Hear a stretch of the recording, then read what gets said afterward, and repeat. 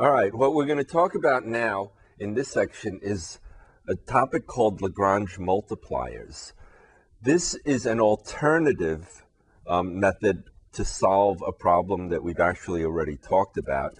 The type of problem is a constrained optimization.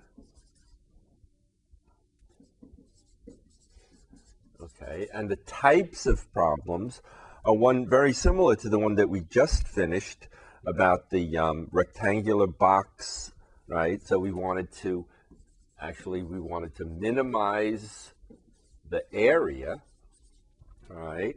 So that's the optimization part, but there was a constraint, right? It was subject to a constraint. What? Do you remember? It was that the volume was equal to 4 cubic feet, right?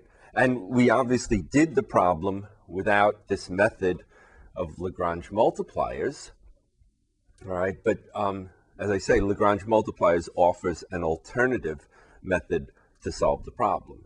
So what we're talking about, again, is constrained optimization, right? We have an objective function that we're trying to either maximize or minimize, right? So this is the objective function.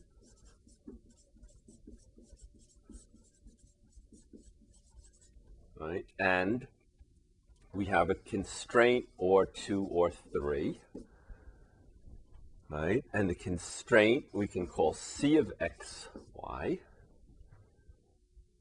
right?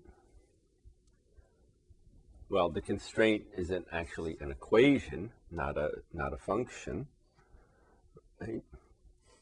And the method is, rather than the way we did it before, which was what? To solve the constraint equation for one of the variables and then to substitute back into the objective function to reduce the number of variables in the objective function. In the method of Lagrange, what we do is we create a new function, which we can call L, right, for Lagrange.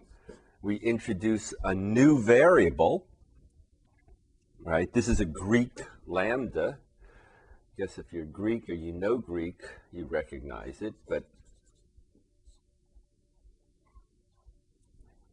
I'm not sure how to spell lambda.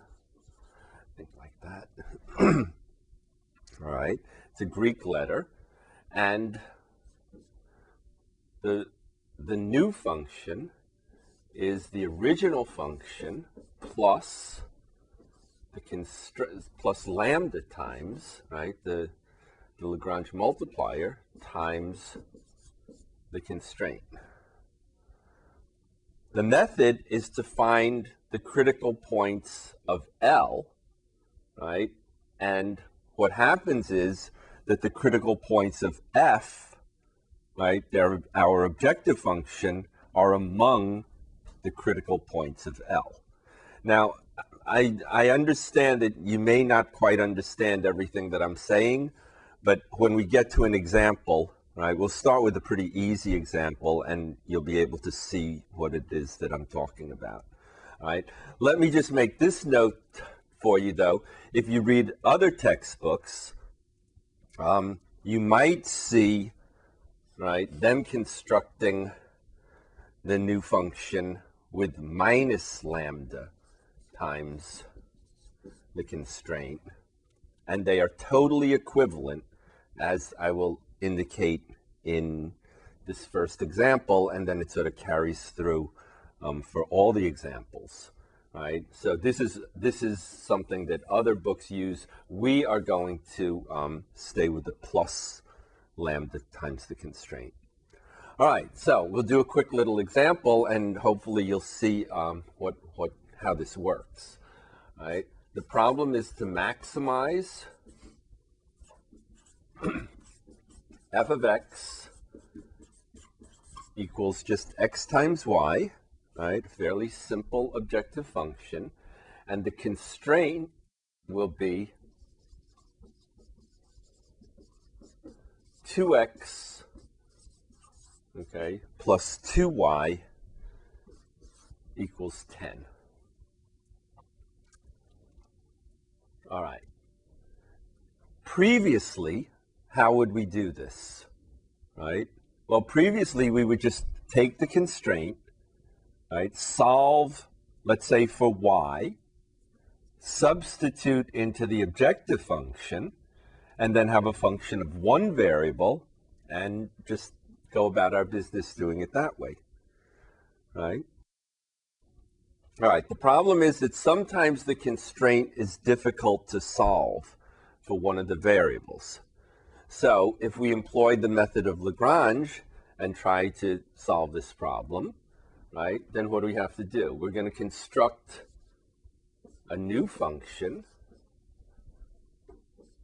right, which is going to be what? The original function. Here, let me write this.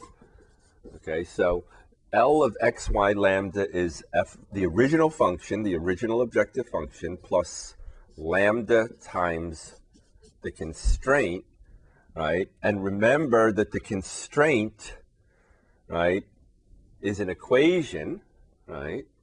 And the constraint equation has to be equal 0, right? So what are we going to do? Well, the first thing we have to do is get the constraint to be equal 0, right? And in this case, the easiest way to do it is what? Just to subtract 10 from both sides. So we would get what? 2x plus 2y minus 10. Okay? So that's c of xy, right? That would be equal 0. Yes?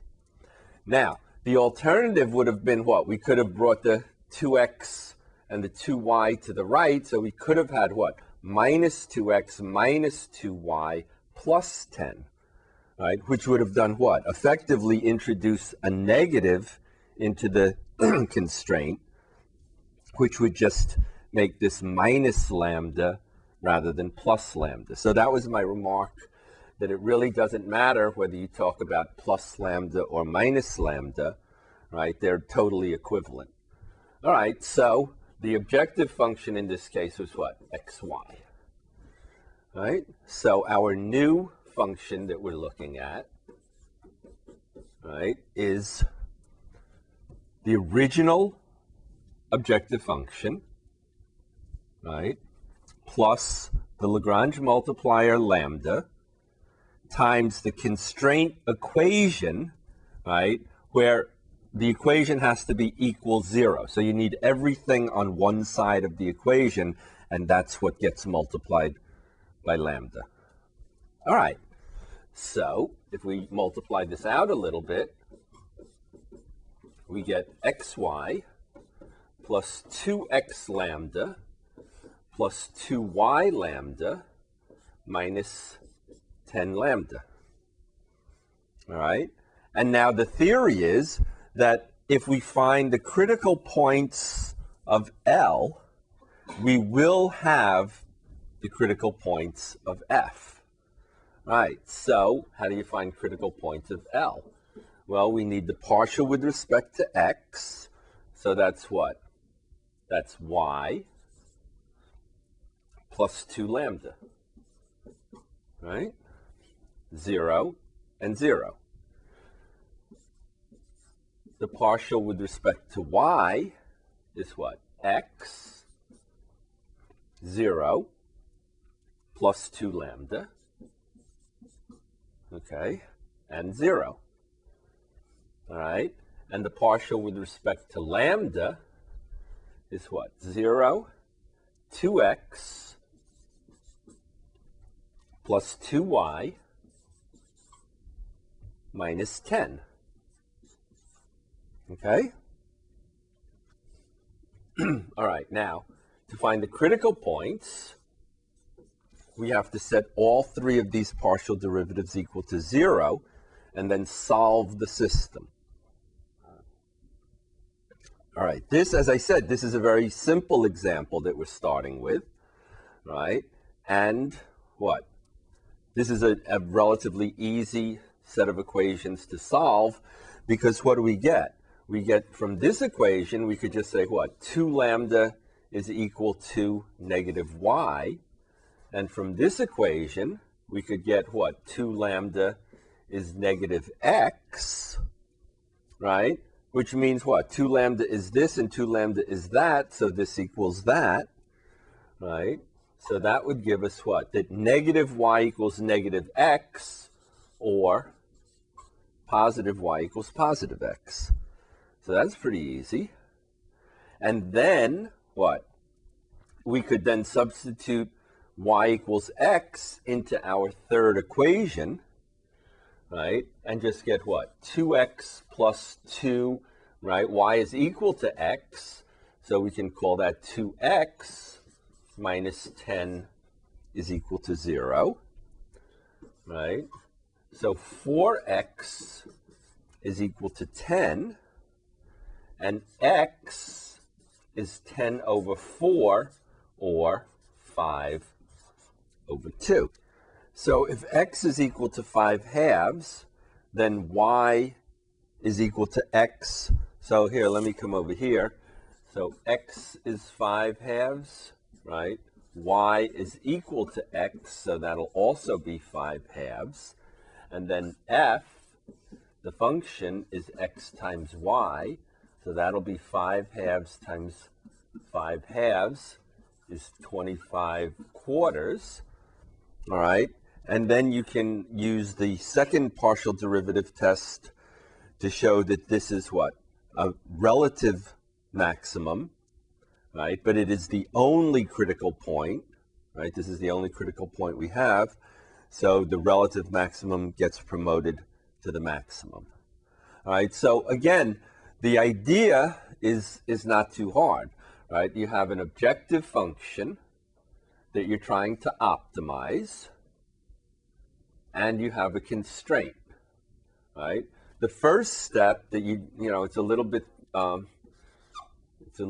it's something that you just have to remember to do is you have to get the constraint, right, equal to 0.